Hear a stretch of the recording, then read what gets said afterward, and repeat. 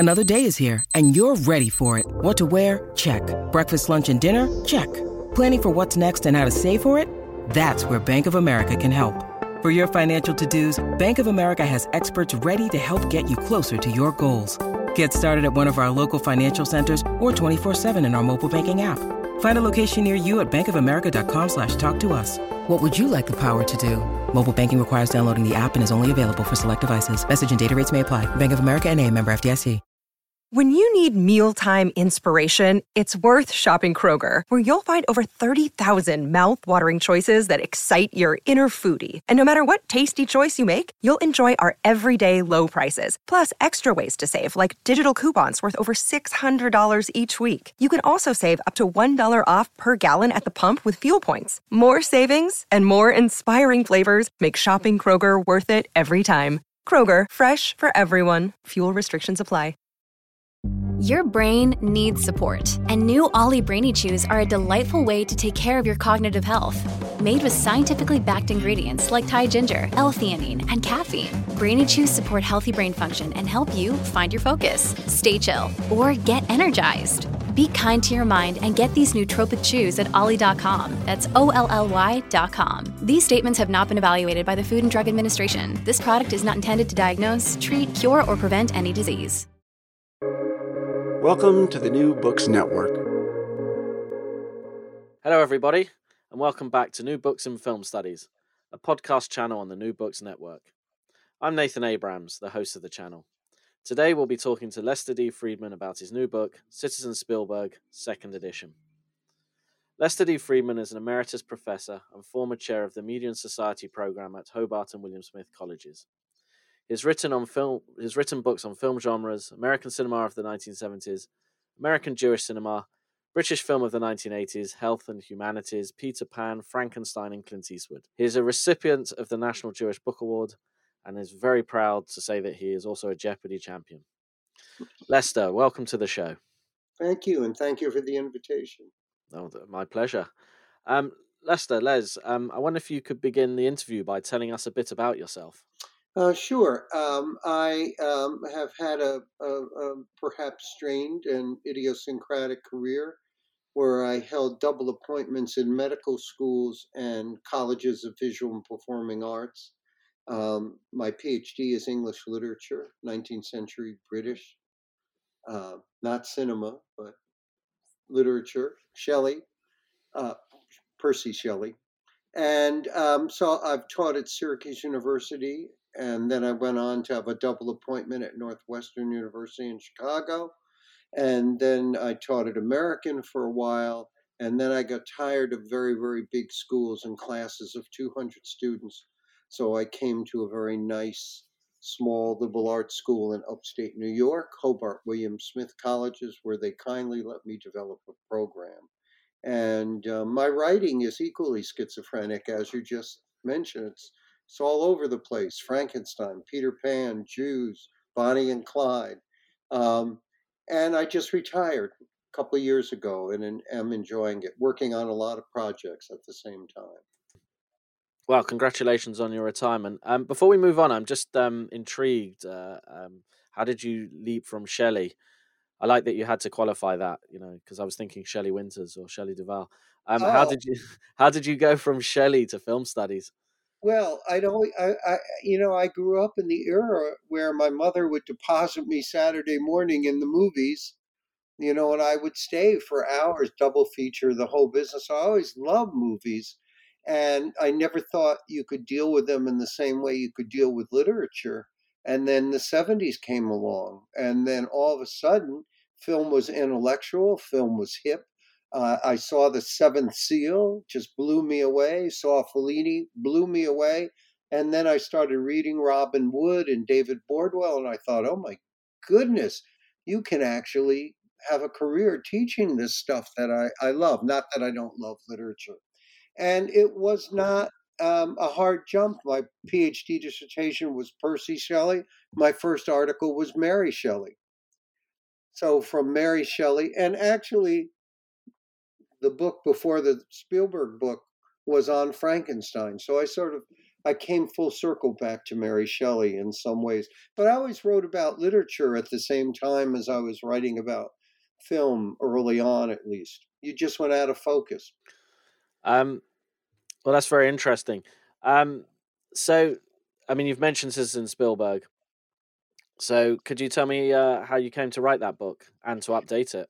Sure, thank you. It was interesting. I wasn't a Spielberg lover. I didn't sit there slack jawed when the kid came across on the bicycle on the moon or when E.T. went home. But it actually arose, as did almost all these books in one way or another, from requests from students. My students at Syracuse many a year ago said, you ever think about doing a Spielberg class? I said, well, sure, that'd be great. I'd love to explore that a little more. And lo and behold, I could find no books. I mean, I found lots of books on Woody Allen. I found lots of books on obscure Japanese filmmakers. But I thought to myself, this is crazy. This is the most financially successful and perhaps influential filmmaker since the 70s, and no books. And then Joe McBride's biography came out, which is a kind of scholarly biography in that he does critiques of the films as well. But I was halfway into writing by then, and the discovery was I didn't, even when I looked at sort of the occasional article, I didn't agree with it much. He was sort of being painted as this simple-minded P.T. Barnum-esque figure, spectacle, roller coaster ride movie, and nothing more. And I thought to myself, there's something more here. There's something more, even in a film like Jaws, which I think is still a great film. And then his career started to mature, where he would do alternately sort of a prestige picture and a popcorn picture, and a prestige picture and a popcorn picture. So I thought to myself, well, no one else has written about this much, not in a sustained way. And so I went into it. And of course, I've kept doing it. I've also edited a book on his interviews in that Mississippi series. So I got to see what he said about his own films from 1974, 73, all the way to West Side Story. Yeah, I'll come back to some of those. When was your original book? When you said 2006. Sorry, 2000. Yeah, and 6. You mean the original Spielberg book? Yeah, the first. Yeah, 2006. So he's made 10 or 11 films since then. I don't know how this guy does it. He's my age. I can barely lace up my sneakers. And this guy's making a film, and sometimes 2 films a year. He's got a film coming out in the spring. Of course, West Side Story, was delayed its delivery because of COVID. But, the guy is not stopping. And why should he? What did you think of West Side Story? I loved it. And I have to say, I went with great trepidation. And the trepidation and question, why the hell West Side Story? I mean, that's a lot of chutzpah just to start off with. I mean, you take a great play, a great Robert Wise movie, well lauded in its own time. And I went with great trepidation. I knew the score, literally. I mean, I could sing pieces of it and have done that after a martini or two. And I was very wary. And have you seen it? Oh, yes. Yeah. So let's just take this moment. And it's such a Spielbergian moment. Subtle in its own way until you see it, and then it hammers you over the head. So you understand why these kids are pissed off. Their neighborhood is being demolished. What is it being demolished for? It's being demolished for Lincoln Center, a playground for rich people who can afford to go to the arts, right? So he takes an iconic song, "When You're a Jet all the way," and he ends it with the jet singing on tops of piles of rubbish of their neighborhood. I mean, that's something Robert Wise, for all his genius and all the greatness of the first West Side Story film, that's a subtle socioeconomic comment that works throughout the film in terms of what Spielberg's adding to what Jerome Robbins and Sondheim and Robert Wise put into West Side Story. Spielberg, I think, deepens it. And, I mean, it seems simplistic to say the guy is a, a great, great eye. The guy's visual consciousness is just fabulous. And it is a pleasure to watch that film, to see what he did with Rita Moreno, to give her the song Somewhere, and where he puts it in the film after all the tragedies. I mean, I think it's just very, very smart stuff. He's always wanted to direct a musical, He said it in I think, 1980, and he's had little musical pieces. 1941, he has a set piece. He has the beginning of the second Indiana Jones film, is a dance hall number. But I'm waiting for him to make a Western, Nathan. That's next. I'm sure it's next. No, I know what's next, but it's not that. So you're clearly a fan then, right? I am by now a fan. It isn't that I don't recognize his faults. I wish he were better about his women characters, for example. I wish he could let an ending not be happy. Though West Side Story is not all that happy, is it? That's true. So, before I digress too much from the book, let's go back to that. Can you tell us tell us about the book, how you structured it? Yeah, the book. It's interesting. We were talking earlier about how a good reader for a press can help a book, and when the book was originally proposed, it was proposed chronologically in terms of his films. And what I found as I was writing it that way, this is the first edition.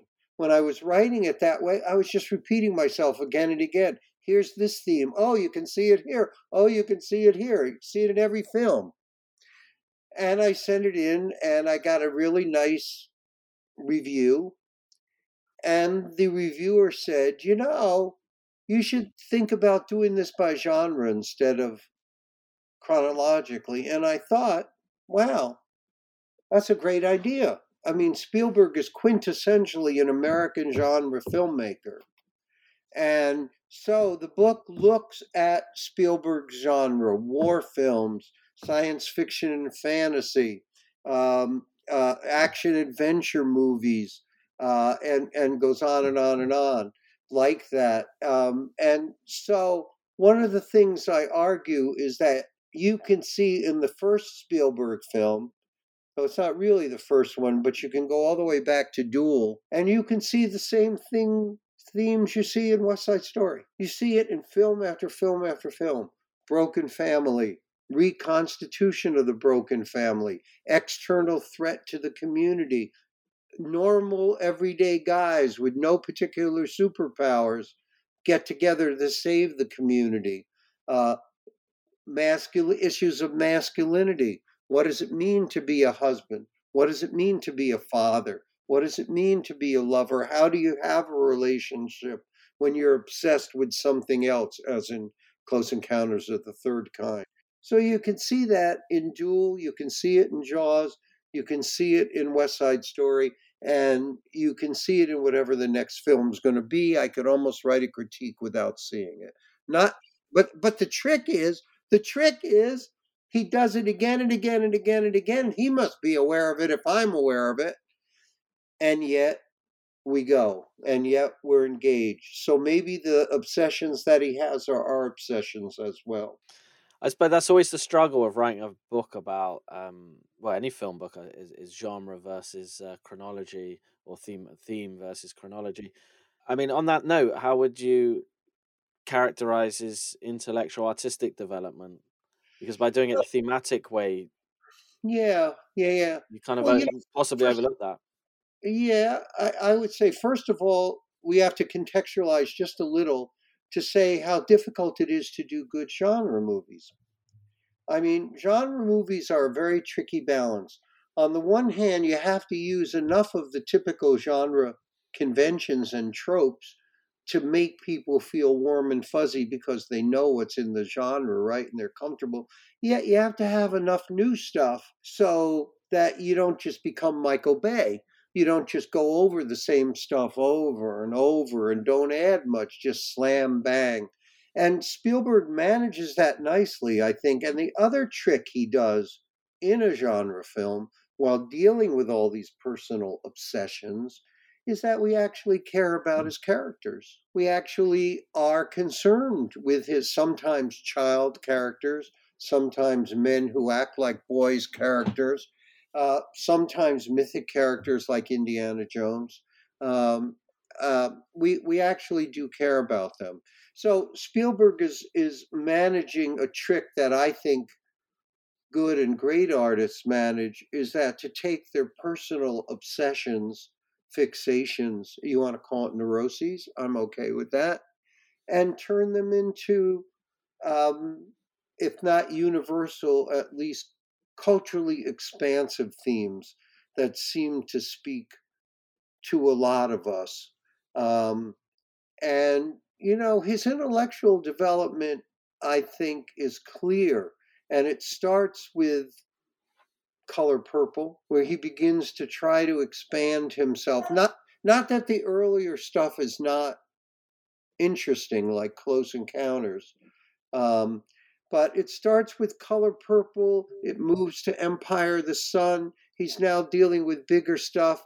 By the time he gets to Minority Report and AI, he's dealing with pretty big themes of technology, of how do we deal with criminals, and the role of technology in policing.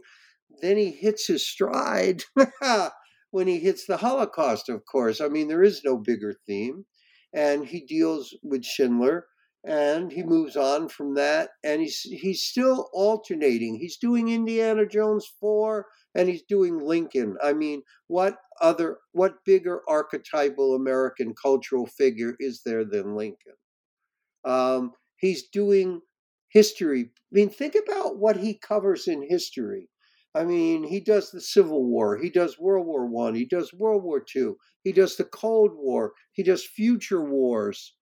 A really expansive move through major points in American cultural and physical history. So he's become essentially an American historian. I think. Now we could get an argument his history is not real, and we could go through that whole shtick if you like. But a lot of people see his films. Yeah, no, they're interesting. I mean, you've given me a lot to ask about. I think the thing I want to go back is that you mentioned his intellectual development. Would you care to elaborate on that? Because many people might not consider Spielberg an intellectual filmmaker. Well, then they haven't thought deeply enough about his films. Some of it's hard to think about. I mean, I could go through a whole thing with Jaws and talk about that, but I do think that in some cases it's obvious, and I'll take a film like Jurassic Park. Now, on the surface of things, Jurassic Park is a Jaws story, right? It's basically and Jaws is a dual story, basically sort of motiveless malignancies attacking human beings. I mean, we don't know why the shark attacks. It's just the nature of the shark. We don't know why the dinosaurs attack, just the nature of the dinosaurs. But let's look a little deeper in there, even though it is a great roller coaster film. No question about it. But let's look a little deeper. How did the dinosaurs get here? This is not a natural evolution. This is technology. I'm thinking of Malcolm's term, breaking into the normal evolutionary process. Technology disturbing what would be a normal evolutionary development, and that would be dinosaurs are extinct.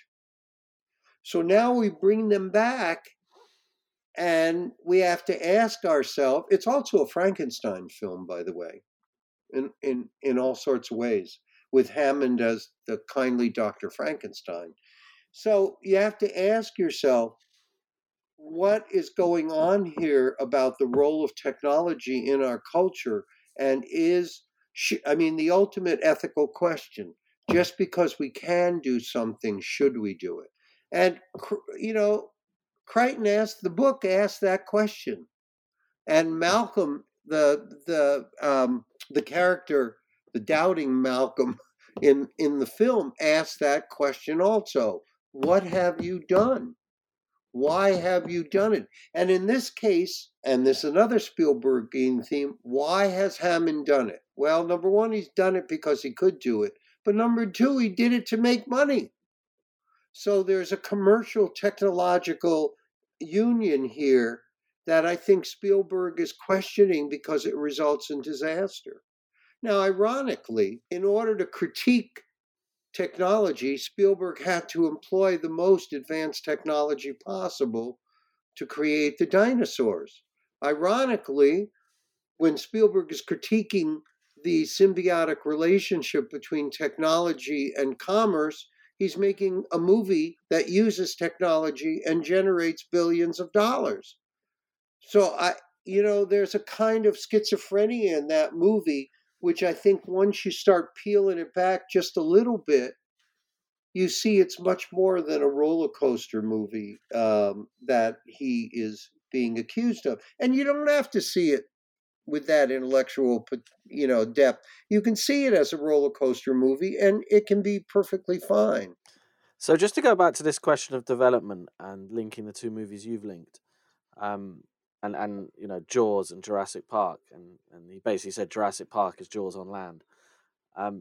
What development do you see between those two? Because I don't think that Spielberg asks anything of the shark or cares anything about the shark in Jaws. His concern is these three guys he's put together. And let me just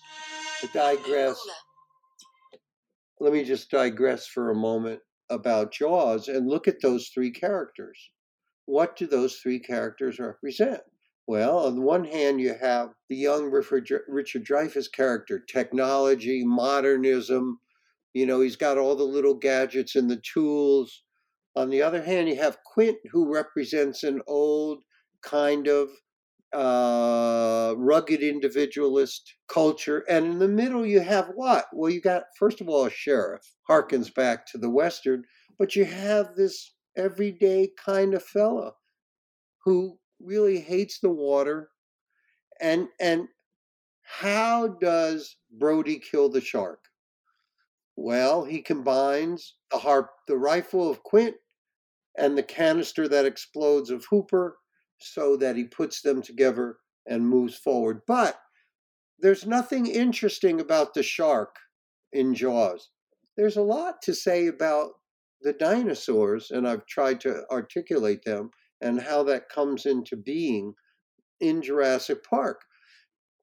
Or if you want a really intellectual film, one that's a roller coaster ride, one that isn't, Minority Report, or take Munich. Now, Munich's very interesting because Spielberg has he's already visited his Jewish roots in Schindler, and it's been an acclaimed film, blah, blah, blah, blah, blah. Now he makes a film questioning essentially Israeli policy in Munich, and suddenly he's the Antichrist. Suddenly the Israelis attack him. And what's ironic about that, what's at the center of that film that's being attacked? That you send out a squad to kill people who have murdered your people. Well, that's everyday politics now. We send drones, to kill Arab terrorists. Not Arab terrorists, I guess. Fundamentalists. So you look at a film like Munich. Munich raises some profound questions, I think, particularly if you're Jewish. And it's a different set of questions than Schindler raises about Jewish identity and about the Holocaust as well. Of course, he also had detractors about the Holocaust. You've written about Jews in the cinema. you can't make a movie about the Holocaust without a chorus of detractors coming along to tell you what you've done wrong, what you've left out, what's incorrect. Yeah, well, we'll come on to that. I thought Munich was interesting because I thought it was very clear about its critique of both Israeli and U.S. policy in the war on terror and its critique of targeted assassinations, and that sort of In ending Munich, shot on the Twin Towers sort of made the link for those who hadn't. yeah, gotten it. Uh, You get it. You get it. You get it. yeah, it's that kind of hit over the head moment. Yeah, Um, yeah. yeah, I mean, inevitably we'll come now to Schindler's List because interestingly, you devote so for people who want to read the book, the other chapters deal with genres and multiple films.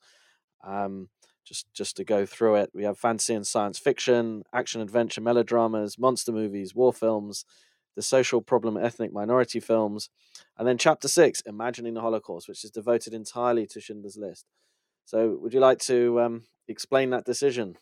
Yeah, it was an interesting decision. I felt over the course of the book, I make again and again and again an argument for what I think is great in his film, what I think is problematic, and why he should be looked at as an artist as well as an entertainer. And I thought, well, I have to finally culminate in something. And what's the great film? And I think the great film is Schindler. Now, the first critique that immediately arose was people said, well, he took the one happy story about the Holocaust.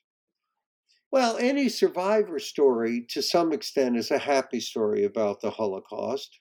Happy, and I guess not happy, but a story of survivor, and this story did appeal to Spielberg, I think, on numerous levels. And then the second, but you have to ask yourself several things.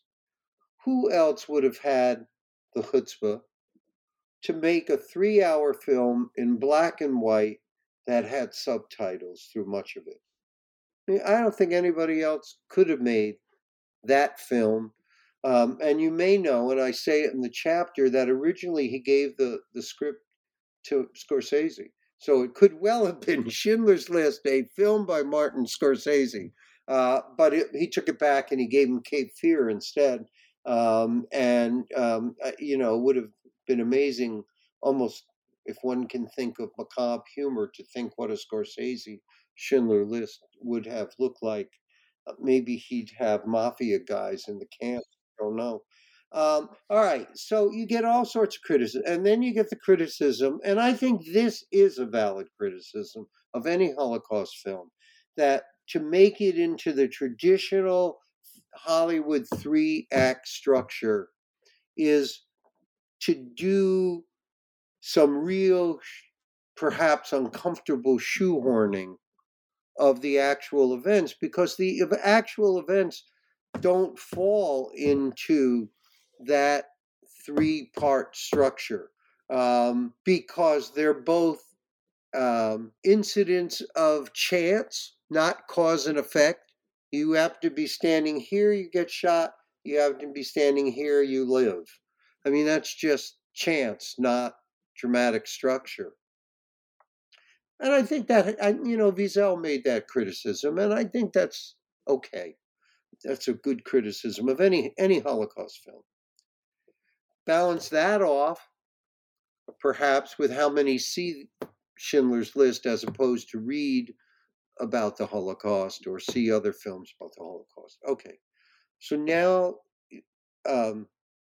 you go into the film itself, and what did he decide to do? Well, other than the two central characters, the Stern character and the Schindler character, we don't recognize any of those actors and actresses. Yet, if you look at the film carefully, you can follow a set of actors, and I do it with the rabbi. I follow him through the course of the film, and you can see that you do it. I think the other misreading, if that's the right word, is to see Schindler as the central character, as the hero. He's charming, he's wealthy, he is the one that arranges to get the Jews out because he can. But everyone says, what changes Schindler's mind? How does Schindler go from a crass industrialist to a humanitarian? And the answer is Stern. And what does Stern do? Because he has no power, Stern, right? He has no money. He has no power. The one thing he has is his intellect, and he begins to make Schindler see the Jews as people, individuals, not as a group, the Jews. And that's the key to Schindler's conversion, if you will. He begins to see, not from afar, standing on top of a hill on his horse as the Warsaw Ghetto is liquidated, but he begins to see them as individual human beings, as we begin to see them as individual human beings. And that's Stern's doing, with no power whatsoever except his humanity and his intelligence.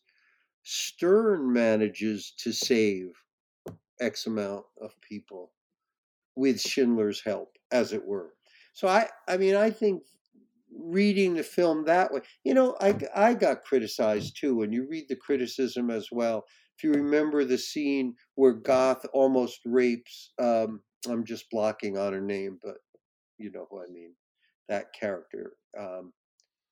So people said, well, Spielberg has sexualized this because you see her nipples. If you're identifying with Goth in that scene, you got troubles. I mean, Spielberg is showing us what it's like to be totally powerless, to have our body able to be ravaged by someone and do nothing about it.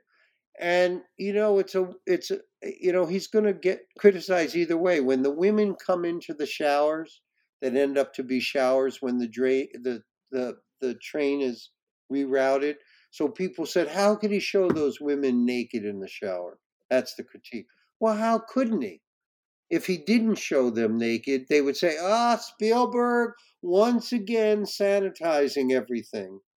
So he's sort of caught in this, who Steven Spielberg is when he makes this film, but I think it's a brilliant film. I think it is, one of the great films ever made. I really would make that argument. For all its issues, I really think you see all of Spielberg's power on display. People say it's too pretty to be a Holocaust film. I don't know how you deal with that. What are you supposed to do at that point? Makes nothing able. I mean, it's a camera. It's a camera. So I don't know if that answers what you're asking me about the film. No, it does. I mean, the question I want to ask is, and I suppose the obvious question is, do you think it's his greatest achievement? Yeah, I do. And it's ironic. In the preface, I don't know if you read the preface to the second edition, but I finally answer the question that people have been asking me since the book was written. What are your favorite films? And I say, these are my favorite films. And these are my 10 favorite films. Number 1 is Schindler. Number 2 is Jaws. Well, that's the perfect understanding of Spielberg's career. When you put those two films up, I mean, how does this guy feel, Spielberg, that one of his greatest films was when he was 26 years old? I mean, it's ironic. You think, what would Spielberg's career have been like if he didn't make Jaws? If he didn't make Jaws, what would his career have been like? My guess is he would have been a great director of little dramas. Would have had, I don't know, what would be the equivalent. But one thing you have to think about Spielberg to some extent is his survivability. I mean, think back to in the 70s when there were those great filmmakers, Scorsese, Lucas, Schrader, Coppola. I mean, just go through them. Who's still making great films? Scorsese, Spielberg. I think that's it. That's it. Altman's dead. Some of them are dead. They just celebrated last night at the Academy Awards in between Will Smith slapping Chris Rock. That was an unbelievable moment. They just celebrated what I think is probably the great American film, The Godfather. 50 years. Coppola still making films? Nope, not great films. So it's funny you said earlier. What would Scorsese his version of Schindler's List look like? I think we get a hint of it in Shutter Island. I think we do. I think we do. You're absolutely right. That's a really good comment. We do. I mean, he's a great, Scorsese is a great, great filmmaker. I mean, the surprise filmmaker, I mean, we're going to go off subject here for me. I mean, maybe it's not a surprise Spielberg's a great filmmaker. Maybe the surprise is that he keeps making great films. The surprise is the other person I've written about, Clint Eastwood. Who the hell would have thought Clint Eastwood auteur, when he was Rowdy Yates in Rawhide? And yet,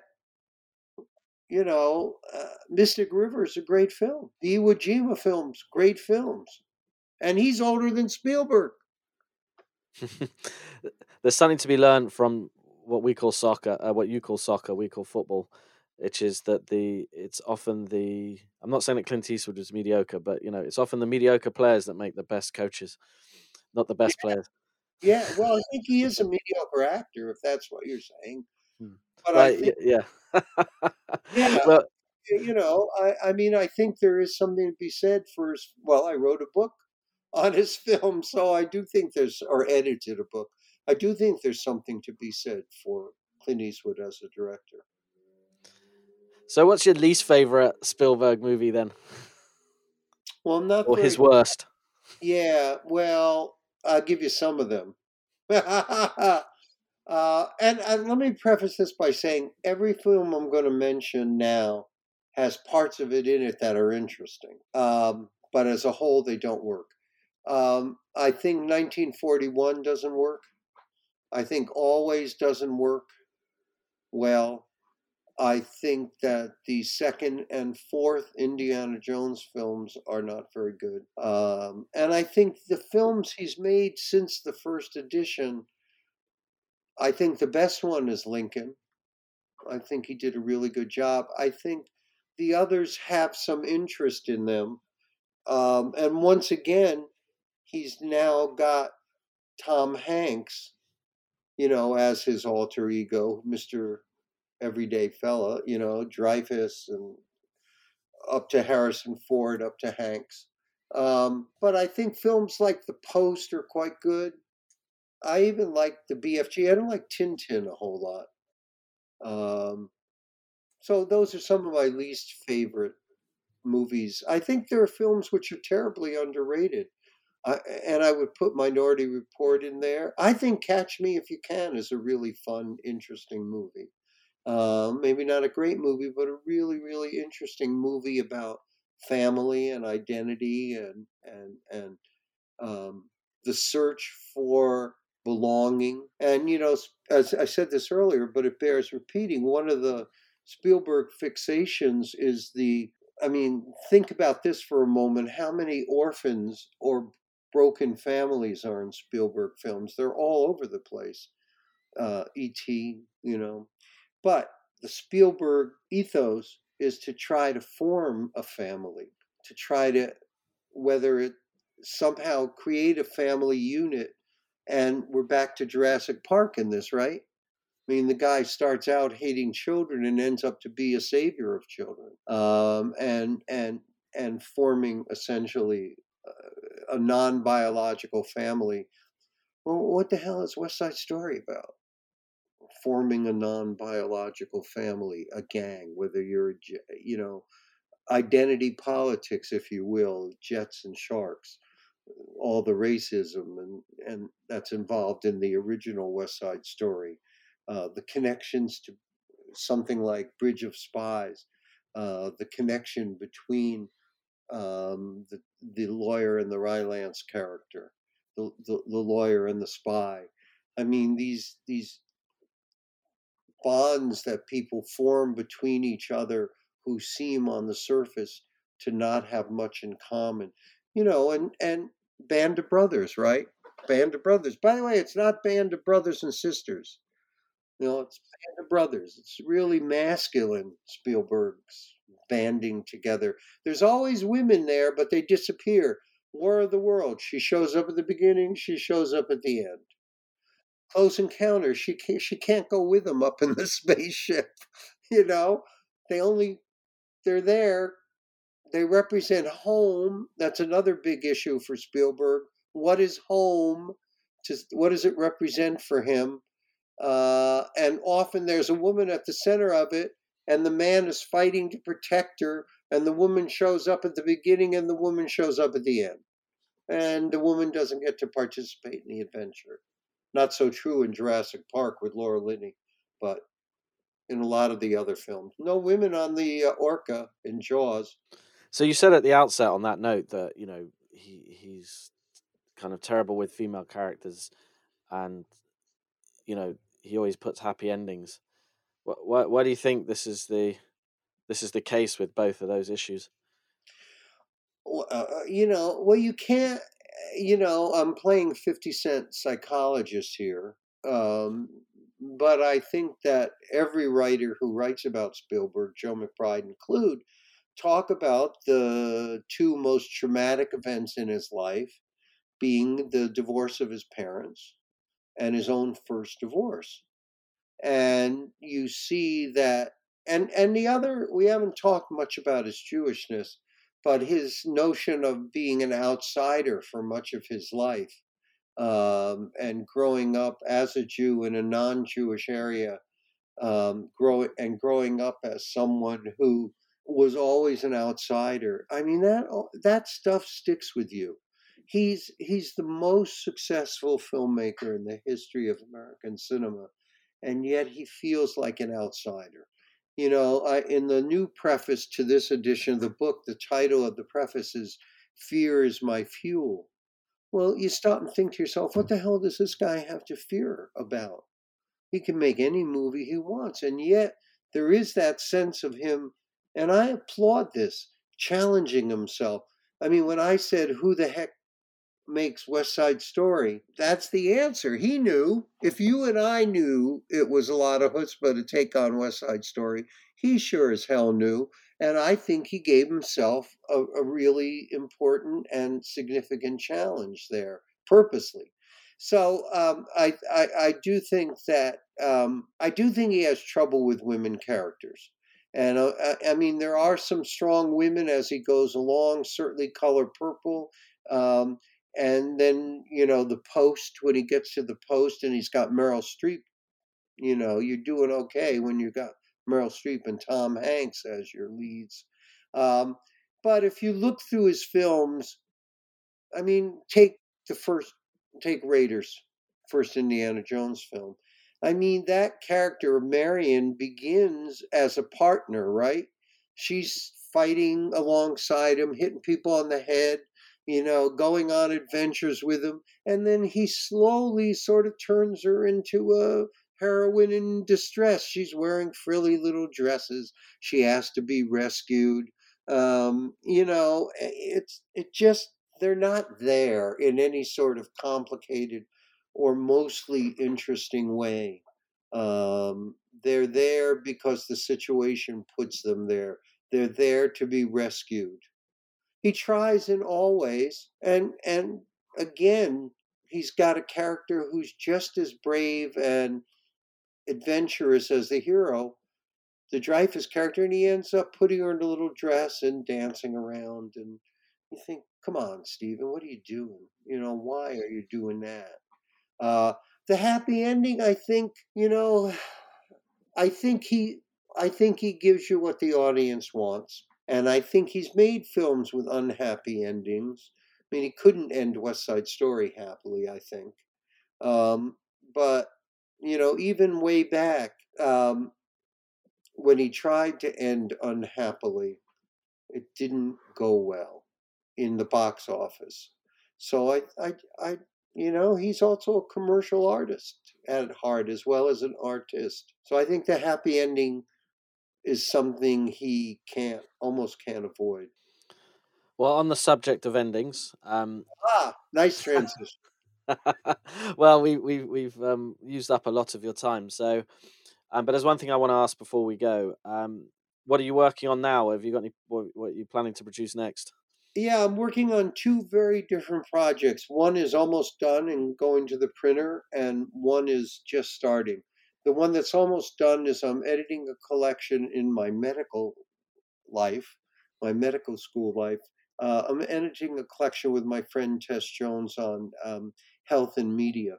We have 35 original essays that cover all the genres. And then I'm just starting something that's quite fascinating for me with a colleague at Hobart. We're doing a book called Hitting the Right Notes, Direct Film Directors and Composers in Sync. And we're taking 35, we're going chronologically from the 30s to the present, and we're taking 35 combinations of directors and composers and looking at specific scenes and specific films to illustrate how images and sound, how dialogue and music work together and have changed over the course of Hollywood history.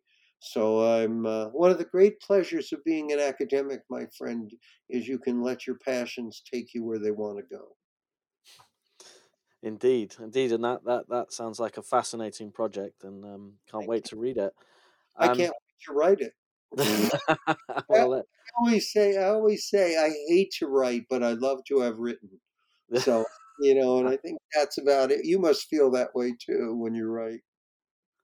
I quite enjoy the process. It's It's lonely. It's the bit when you haven't got anything to write that. Oh, yeah. And when you're just waiting, but that's another story. So, but when well, either of those are out, that'd be great to speak to you again. Sure, but I just want to say thank you very much for being on the show today, and I really enjoyed it. And take care.